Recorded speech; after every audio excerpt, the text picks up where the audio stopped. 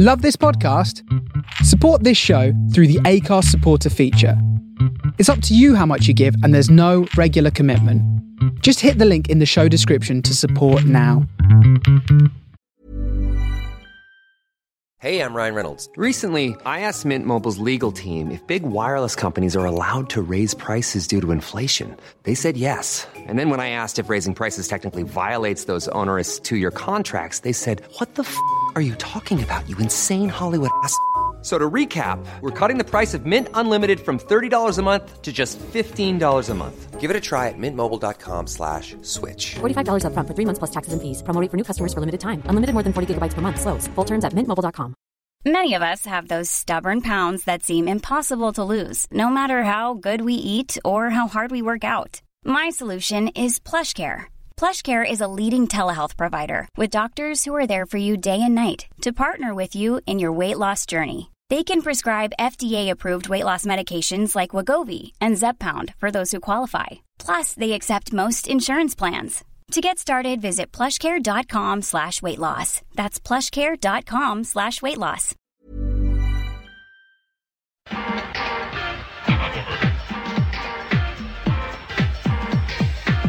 Campionato di calcio italiano.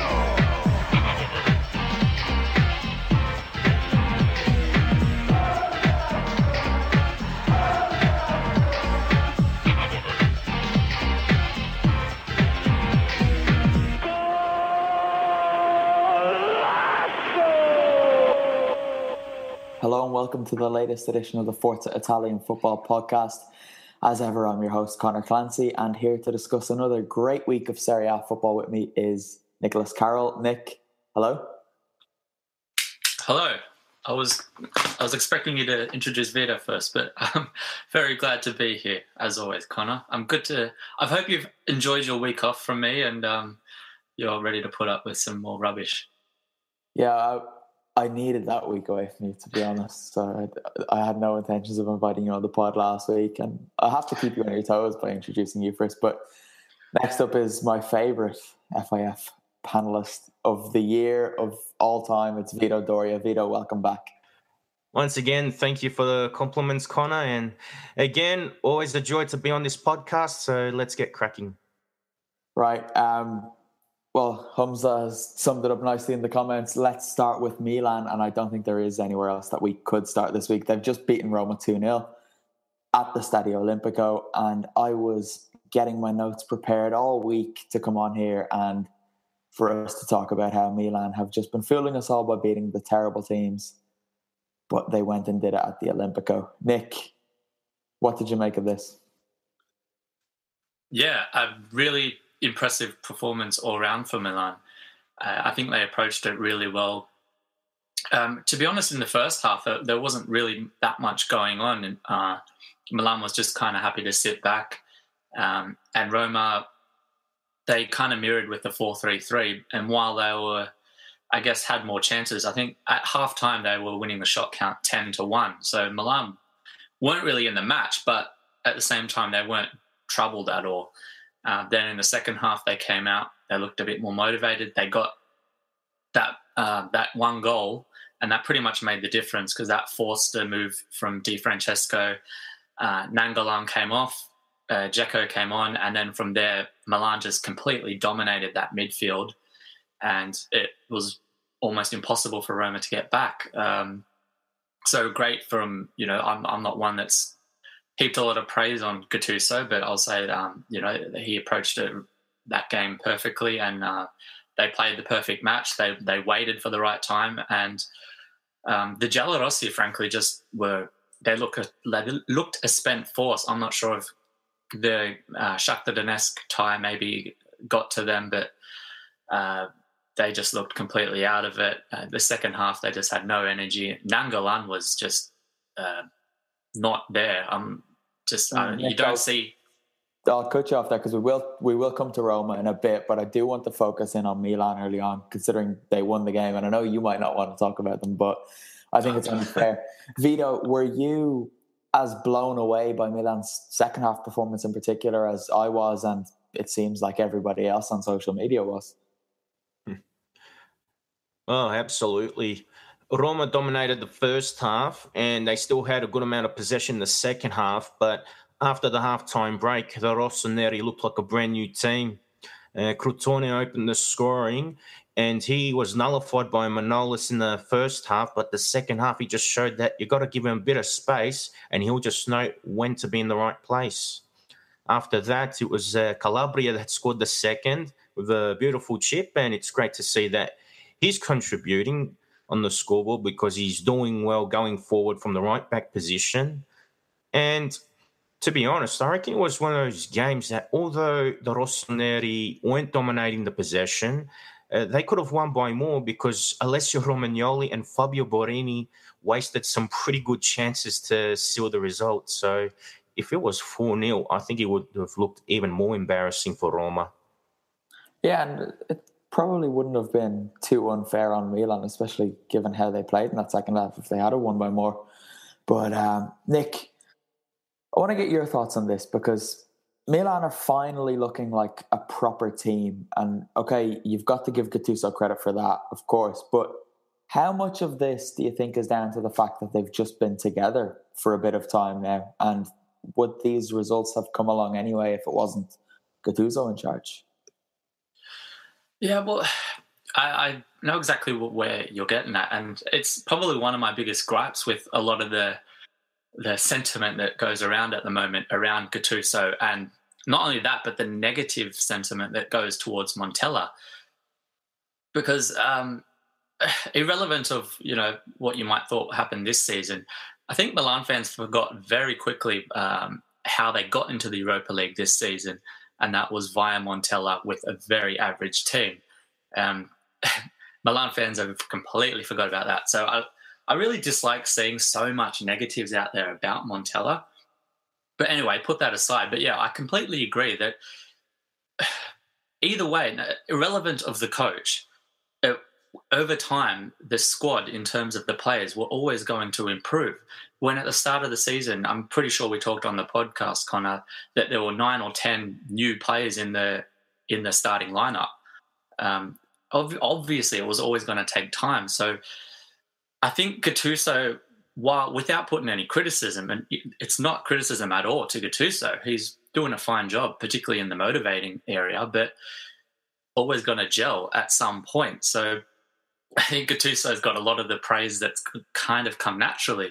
And I think a lot of the kind of commentators out there, it's kind of forgot how much they spent. Like, let's not forget that they were record-breaking. It was a record-breaking transfer window. So, it's not criticism at all, but it's just saying, look, I don't think we should be that shocked that this Milan team's actually starting to build combinations together. It was always going to happen. So, it's disappointing to see a lot of the hate on Montella because, while they're talking about how well they could possibly go this season, they wouldn't be there if not for Montella. So let's not throw him completely under the bus.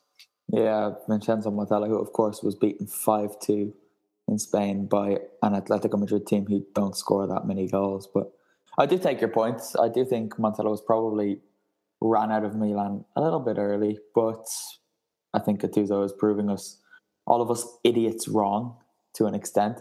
Vito, Patrick Cutrone scored again. Should he be in the Italy squad when the boys get back together?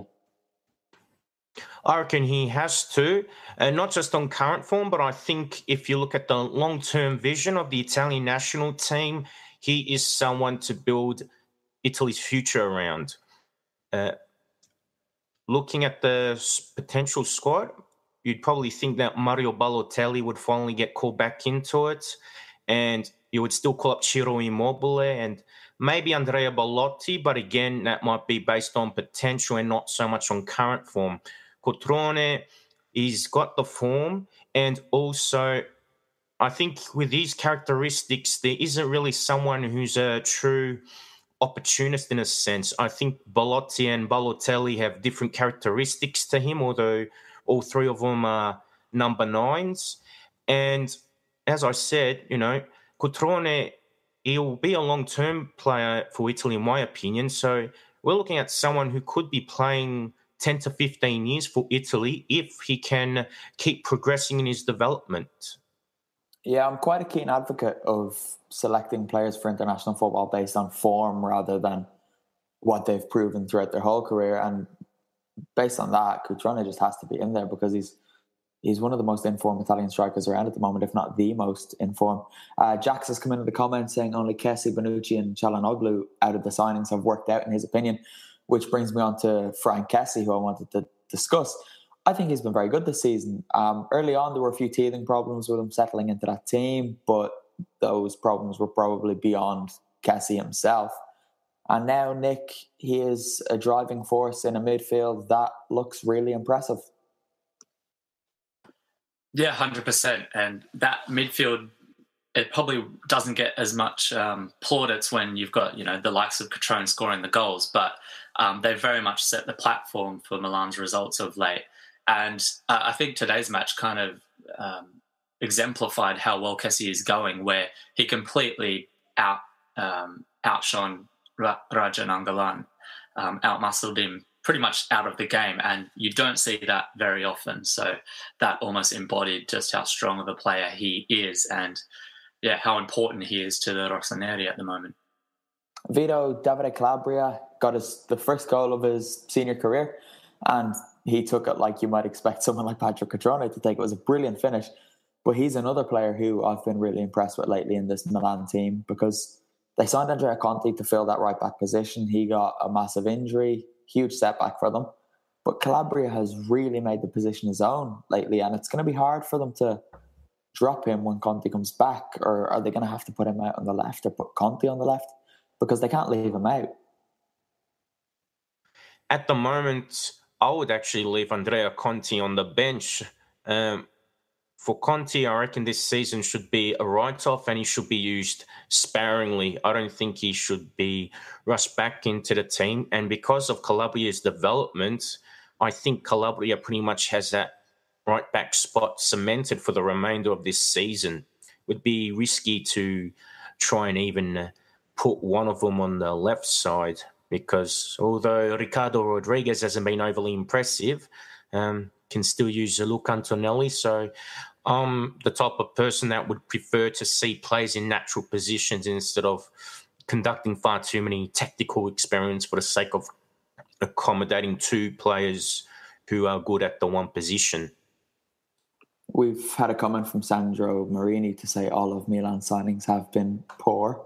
He used a different word. I was trying to figure out who he supports, and he comes in with Forza Juve, so we can just disregard his opinion.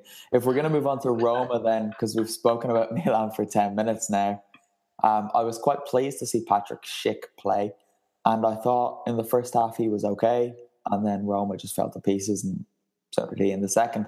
Vito, you obviously saw a lot of Patrick Schick last season. What did you make of his performance tonight? I'm sure you were pleased to see him get a run out. I thought he was decent without being overly outstanding. He showed a few flashes of brilliance. In one particular moment, he was on the left wing and he managed to beat two defenders. So that was a pretty impressive play.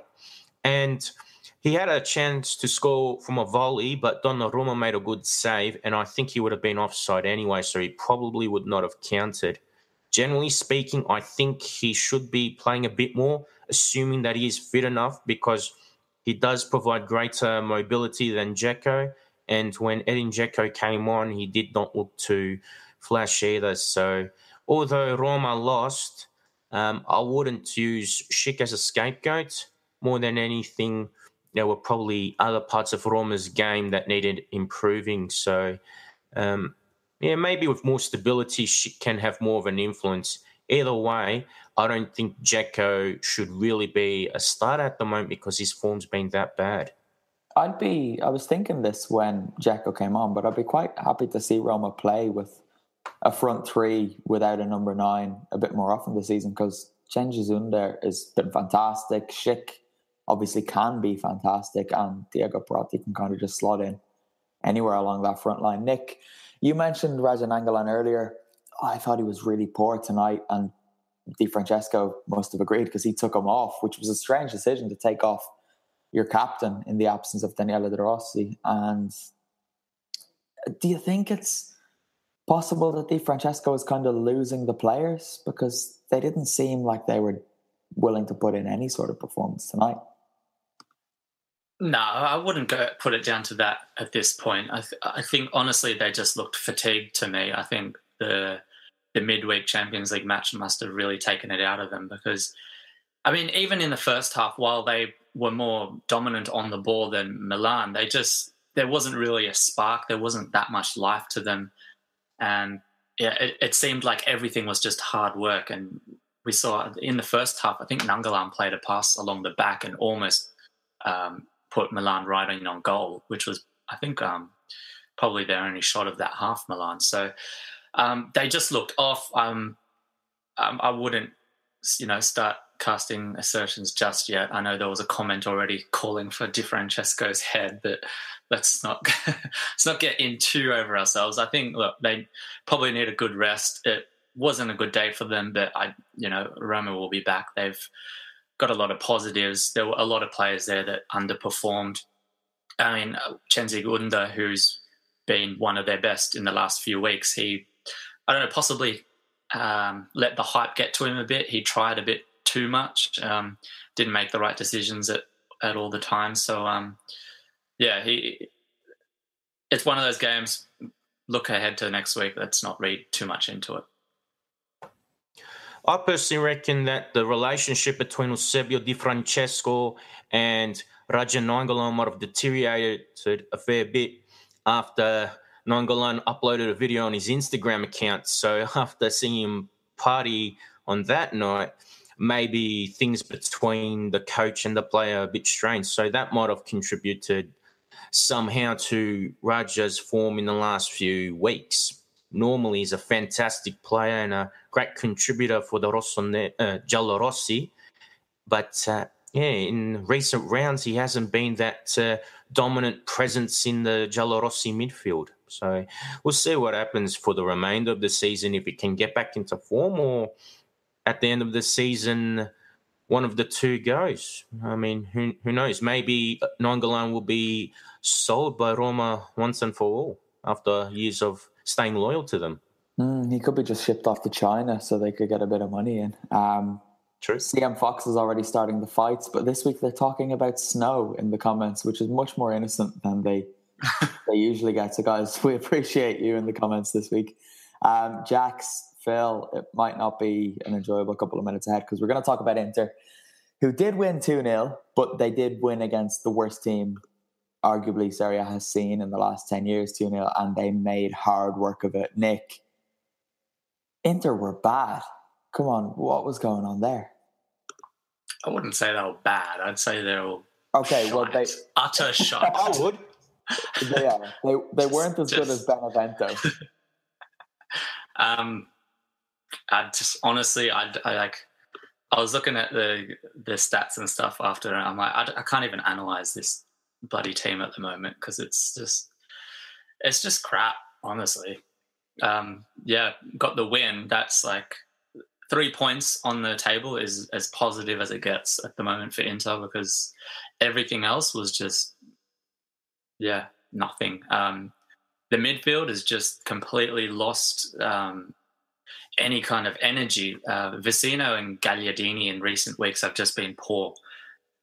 I'm not sure what's happened in that midfield. They used to be so dominant, but recently they've just completely fallen off.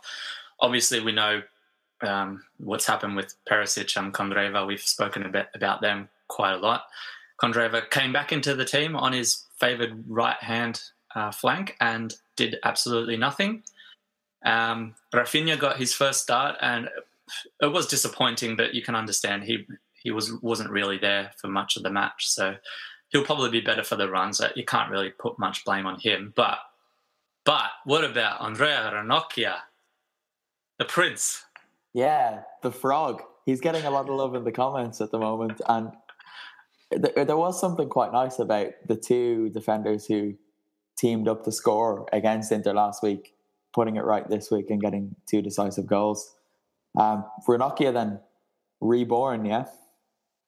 Oh, yeah. I've always said that he's one of the best centre-backs in the world. Always said it. And yeah, let's not go down that route. Phil has said, who needs Icardi when we have centre-backs? You do, Phil. You very much do. Vito, Benevento again.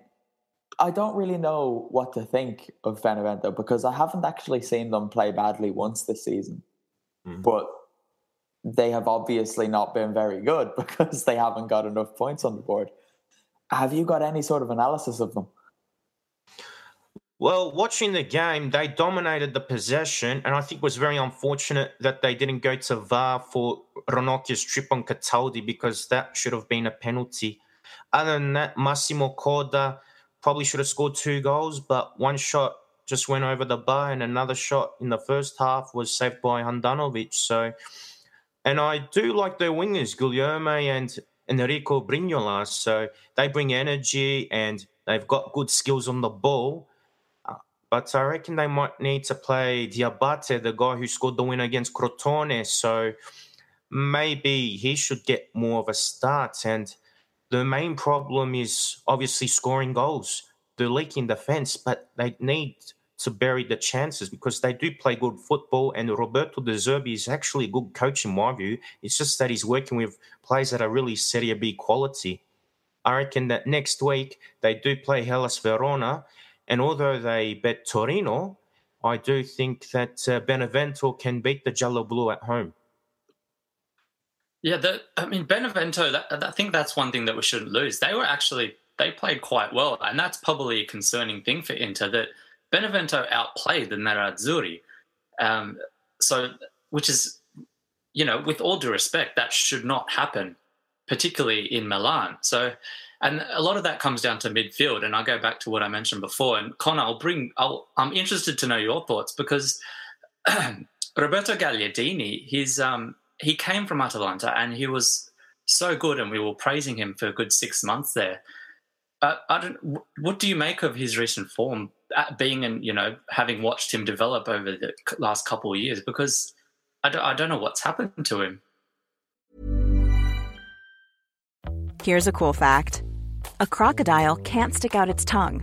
Another cool fact, you can get short-term health insurance for a month or just under a year in some states. United Healthcare short-term insurance plans are designed for people who are between jobs, coming off their parents' plan, or turning a side hustle into a full-time gig.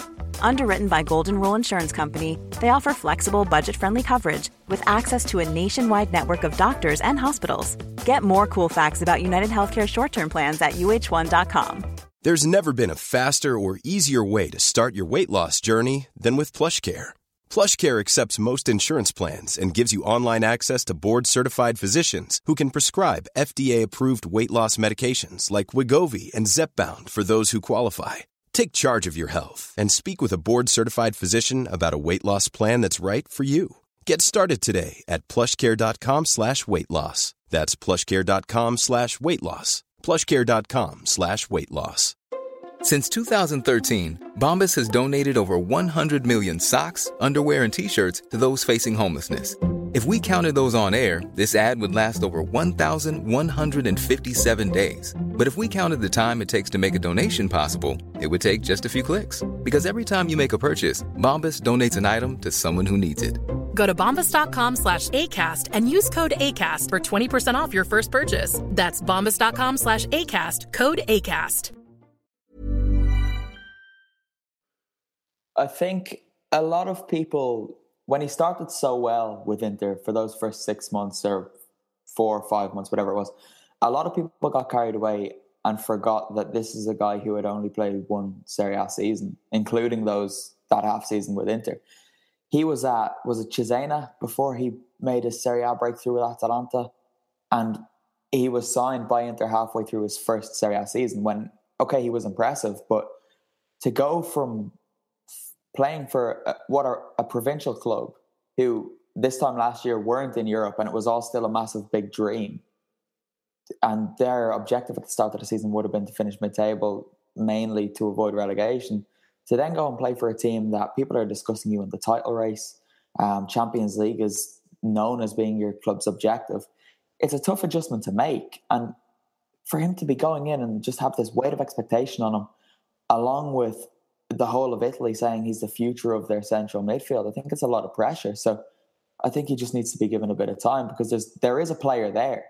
When Frank Kessie was getting all the praise with Atalanta last year, Roberto Gagliardini was the best central midfielder Atalanta had. And although they went on to continue their form without him, that doesn't mean he wasn't important while he was there. And I do think it's just a matter of giving Gagliardini time, because he is a player and he will develop into one. Just don't ruin the kid, please. Do you think he needs like a big player next to him to be able to perform well? Because I was looking at a couple of stats just quickly, Vecino, and comparing his last matches against, say, Benevento. Last time he had 118 passes. This time around, just 78. Against Genoa, he went from 99 to 48. He was subbed, but it would have been on track for about 70. Like his actual passing rates against Bologna went from 81 to 58. Vecino's work rate on the ball has drastically decreased. Do you think that could be having an effect on Gagliardini? If Vecino's work rate is having an effect on him, I'm not so sure, because in that Atalanta midfield, whenever he played with Frank Kessie, he was very much carrying the defensive responsibility, because Kessie was kind of an attacking outlet in that team. He used to come on and get goals. But no, I don't think so. I do think just give the guy a break, give him a couple of weeks off, maybe let him take a bit of a back seat for a while, and just let him develop into the player that we know he can develop into. All this back, I'm going to throw a question at you, Nick. You've got the derby coming up next week. Milan haven't lost in 12 games. Are you scared? I'm not scared. I'm not hopeful. I'll never be scared of a challenge. But look, the derby always throws up something different, irrelevant of form. So I think Inter and Milan fans will always kind of go in with a bit of hope for the derby, because anything can happen. But certainly all the pressure is on Milan. So that, maybe that's a blessing in disguise, that Milan will be expected to win next week. So there's no pressure on Inter, and maybe that will help Inter actually play with a bit of freedom and try and get back into that form. It looks like Icardi should be back for the derby, which would be a huge lift for them. So, obviously we should mention that Inter have been without a couple of key players. So if they can get them back, you never know. It's possible, but certainly Milan have got to go in decent favourites. Yeah, it is a big game. So, Vito, we'll get your thoughts on this as well. What do you think? I reckon Milan should go in as favourites, and if I was a betting man, I would tip the Rossoneri to win. And Milan are playing well under Gattuso. They've got the right cohesion. They're doing well defensively and offensively, whereas Inter, as we just mentioned, they still look disorganised, and there's no fluidity or creativity either. So I think this is a great chance for Gattuso to boost his value up some more. And Inter, well, they've won at home against Benevento and then Bologna, and before that Bologna. So I don't think there'll be much confidence or much reason to suggest that Inter can get the 3 points in this one. I would agree. Nick, you're taking some abuse in the comments, but we'll move on from Inter now. I am shaking. You can hear it in your voice. Vito, Samp beat Udinese 2-1, and it's a good result for you guys. A revenge for that loss earlier in the season. Absolutely. I still believe that 4-0 in Udine was a freakish result, and that was due to Edgar Barreto being stupid enough to be sent off. Now we've atoned for it, and yeah, it's definitely great to still get the 3 points, because Milan are really pushing for a spot in Europe, and with Atalanta out of Europe, unfortunately, I can see Atalanta getting into that battle for the Europa League spots. The one thing that really stood out in that game would have to be Duvan Zapata's chip. You would expect that from Fabio Quagliarella, but that was absolutely sensational, just the way he lobbed the ball over Bizzarri in the Udinese goal. Yeah, it really was Quagliarella-esque. But obviously the top two didn't play. They haven't played yet. They play tomorrow, Monday evening, away to Cagliari. I think they're away. And Juventus's game was snowed off against Atalanta like 5 minutes after it was due to kick off, which was a bit frustrating. But the weather was really bad there, to be fair. And I think playing it would have been a stupid decision. And given the team Atalanta played, I was more than happy for that to be called off because they would have got trounced. But we'll talk about the bottom then, given that the two top teams haven't played. Nick, Crotone, Spal played out possibly the game of the weekend. Spal came out on top, 3-2. And Alberto Pawlowski got a big winner for the team from Ferrara. What do you think? Is this going to be a potentially decisive game in the run-in? Yeah, this was a massive match. Going into the match, Spal were 4 points behind Crotone. So the Calabrians had a great opportunity to go 7 points clear of the relegation zone. So, and you really, I mean, for me, as somewhat of a neutral, I guess, but I really thought Crotone would do the job in this one. But credit to Spal, they came at them, and Crotone won't be happy with a couple of those goals. Cordas, the first goal, he will be very disappointed he let that through. And then they gifted Pawlowski one of those goals, almost pretty much an unintentional pass back, let's say. So Crotone won't be happy. And now there's 1 point in it, as you said, and that's completely opened up the relegation race again. Now you've got Crotone, Spal and Verona all within 2 points of each other. So it's as you were, fair game. So it'll be an interesting one. And it's even tighter going beyond Crotone because 3 points, only 3 points above the drop, and then Chievo and Cagliari are on 25. So the two of those could be dragged into. But I do expect Sassuolo to be really fighting against it come the end of the season. To be honest, I think that Crotone and Spal will get out of it, and Sassuolo will go down alongside Verona and Benevento. Sassuolo have been awful. They haven't won since December. Frankly, it was against Inter, of course. Who else? But they've scored 2 goals in 2018 in 7 matches. They've just been not there. And I'm with you that I think they are in danger of dropping into that relegation zone very soon because they're offering very little on the field. Yeah, I really like Spal as well and Crotone to an extent. So it would be good to see them hang around for a bit longer.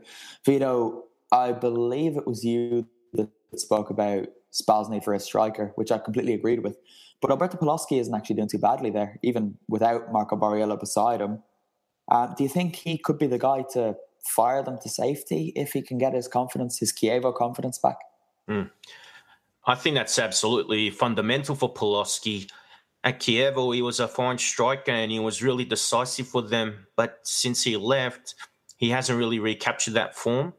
At Spal, he's been doing okay, but he's not consistent enough. So to score in this game, I think it's a real confidence booster. And also, I think it's vital that he maintains this form too, because if Spal are going to stand any chance of survival, he's got to be scoring on a more consistent basis. And also, Mirko Antonucci, who scored the first goal, he too needs to be providing a bit more. I think Antonucci's got 7 goals for the season, if I'm not mistaken. But I think both strikers got to reach double figures if Spal are going to stay in Serie A for the next season. Spal are okay, there's something about them. They do create chances. They do actually look to cause problems for their opposition. And I think if you just keep... They're well organised. They're well organised and they play good football, actually, Spal. I just think that's probably the thing with them, that in defence they could be a bit tighter. And as we just mentioned, they just need a decent striker to score on a more consistent basis. For instance, Crotone had Diego Falcinelli, who was peaking at the right time.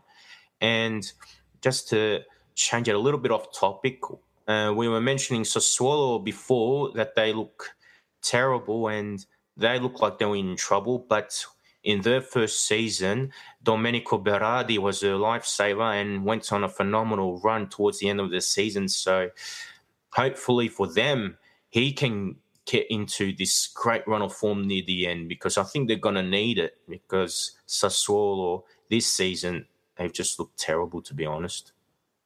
Yeah, well, Verona kept things interesting down there by beating Torino, which was a surprise to me, and I'm sure I'm not the only one here. And Nick, can you stop talking about Inter in the comments, please? We've been called the Forza Inter podcast. I'm just engaging with the audience. Do it by talking about Verona beating Torino. Can they stay up? Verona? No. Talking about Torino, am I? Well, Torino. I say no too. No, Verona's gone. It's just for that last spot, I reckon, for the relegation. I think Sassuolo, Crotone, and Spal will fight for that last relegation, well, to get out of that last relegation spot. All right, guys. Do either of you particularly want to talk about Sassuolo 0, Lazio 3, or Fiorentina 1, Kiev 0? Not at all. The goals, some of the goals were good, but that's probably about it. I don't think they really add much to this week's discussion, and you'd think with Lazio it was just a routine win for them. It was interesting that both had players sent off, which is always fun. But Cagliari do play Napoli tomorrow night. Napoli can go 4 points ahead, obviously, because Juventus didn't play this weekend. How do we see this one going? We'll keep this brief enough because by the time a lot of people listen to this, the game will have been played. But if you're listening to this on Monday, should be an interesting one to look forward to. Vito, Napoli should go 4 points clear at the top, shouldn't they? I can't see why not. Napoli, they've been in great form this season, whereas Cagliari, even though they sacked Massimo Rastelli and replaced him with Diego Lopez, I reckon they probably looked worse off. So, yeah, I think if Cagliari got a point, it would be rather incredible for them because I can't see them surprising the Partenopei. Do you know what? I really can. I can see Napoli going there, not having the pressure on because Juve haven't already won and gone ahead of them, and just like stumbling to a 0-0 draw or something stupid like that, and then letting Juve go ahead of them when they take on Atalanta on the 14th of March or whenever that's going to be played. Nick, pessimist, or is there something in what I'm thinking? Nah, I'm pretty optimistic. I think they'll go there, do the job without too much trouble. 1 or 2-0, something simple, but get the job done. I wouldn't really be too... I think they'll do it. Isn't Monday right now? Well, Phil, it depends on where in the world you are, I guess, because it's Sunday night where I am, Monday morning where the guys are. Monday. But I'm sure. Now they're arguing about time zones, I think. So, right, I think we've lost the comment. Are you on drugs, Connor? I've been wanting to ask that for months. I'm hoping that was aimed at Phil because I know what time it is and what day it is in the country that I'm in. All right, guys. I think we've pretty much gone through the week's action. The Europa League draw, though. Milan have been drawn against Arsenal. And maybe we could talk about that for a bit because I don't really want to talk about the other games because I'm still a bit raw after Thursday night in Reggio Emilia. But do Milan have a chance? Because Arsenal are in terrible form and Milan are in really good form. So, Nick, I'd like to take this one first. You know what? I'm really excited for that match because it'll be a good chance for Serie A to really show how it's come along in recent seasons. I've seen a lot of social commentary coming from English and Arsenal fans basically is along the lines that Milan would, finish 17th, 18th in the Premier League. The typical kind of Premier League elitists, so to speak. So I would love for Milan to just go there and completely just wipe them out. And it might be a good time to do so. They just lost 3-0 to City in the cup final overnight.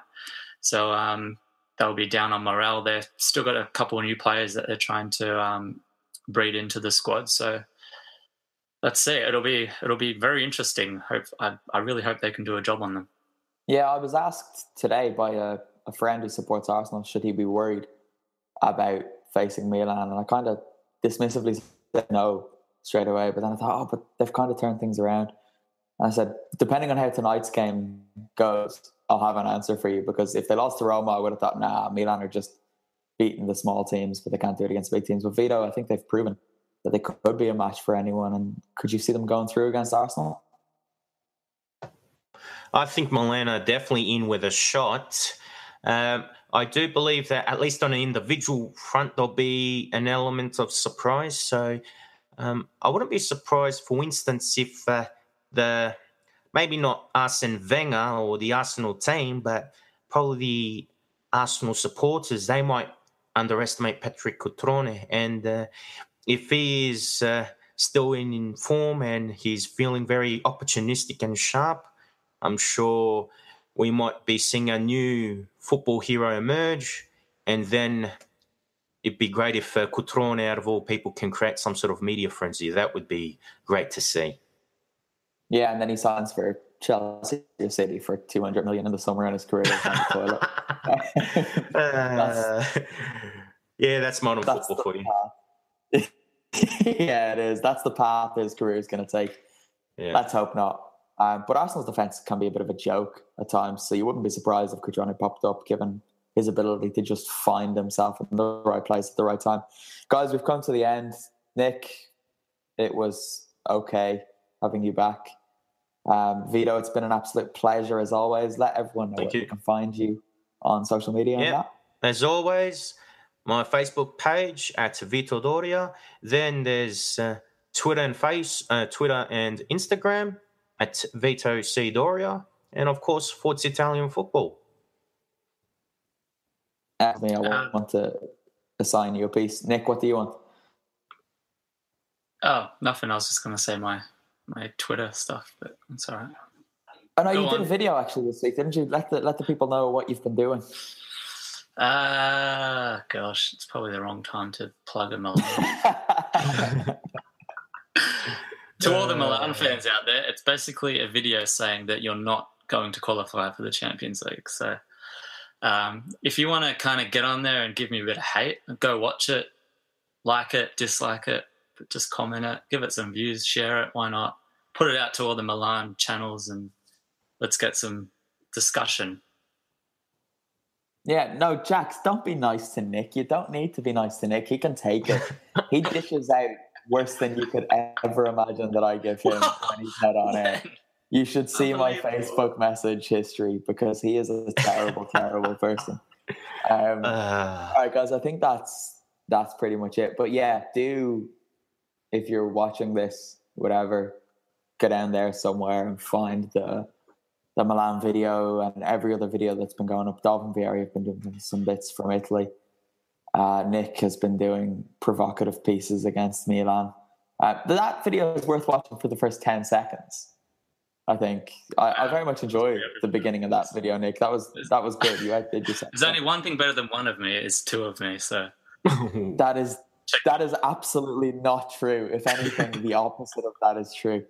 Oh my God, the thoughts of having two of you in my life is the stuff of nightmares. All right, guys, we are rambling. So, Phil, good night. Jax, we'll see you again soon. CM Fox, come back and start some fights again next week. Thank you, everyone, for taking part in the comments. This is actually the biggest number we've had watching at any one time since we started going live with the videos. So the Sunday night slot seems to be really working. Do come back, send us questions next week, and we'll see how the derby goes. So until next time, it's ciao for now. Ciao. Ciao.